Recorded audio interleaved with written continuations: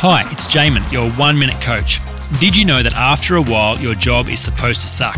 It's common for people working 9 to 5s to develop a sense of entitlement that somehow they deserve job security and a measure of benefit and reward for what they do.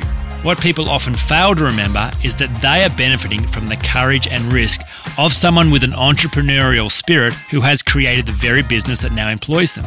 Working for someone else, serving their vision, and being told what to do all the time isn't that fun, and it gets less fun the longer you do it.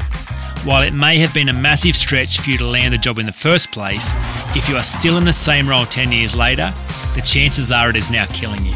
The point is that pain is a gift designed to bring you a loving message. Pain tells you something needs changing, that you were meant for more, that your talents are being wasted, that there is more inside you desperate to come out. The pain of your job may be telling you that it's time to spread your wings and fly again. For more information, go to oneminutecoach.com.au.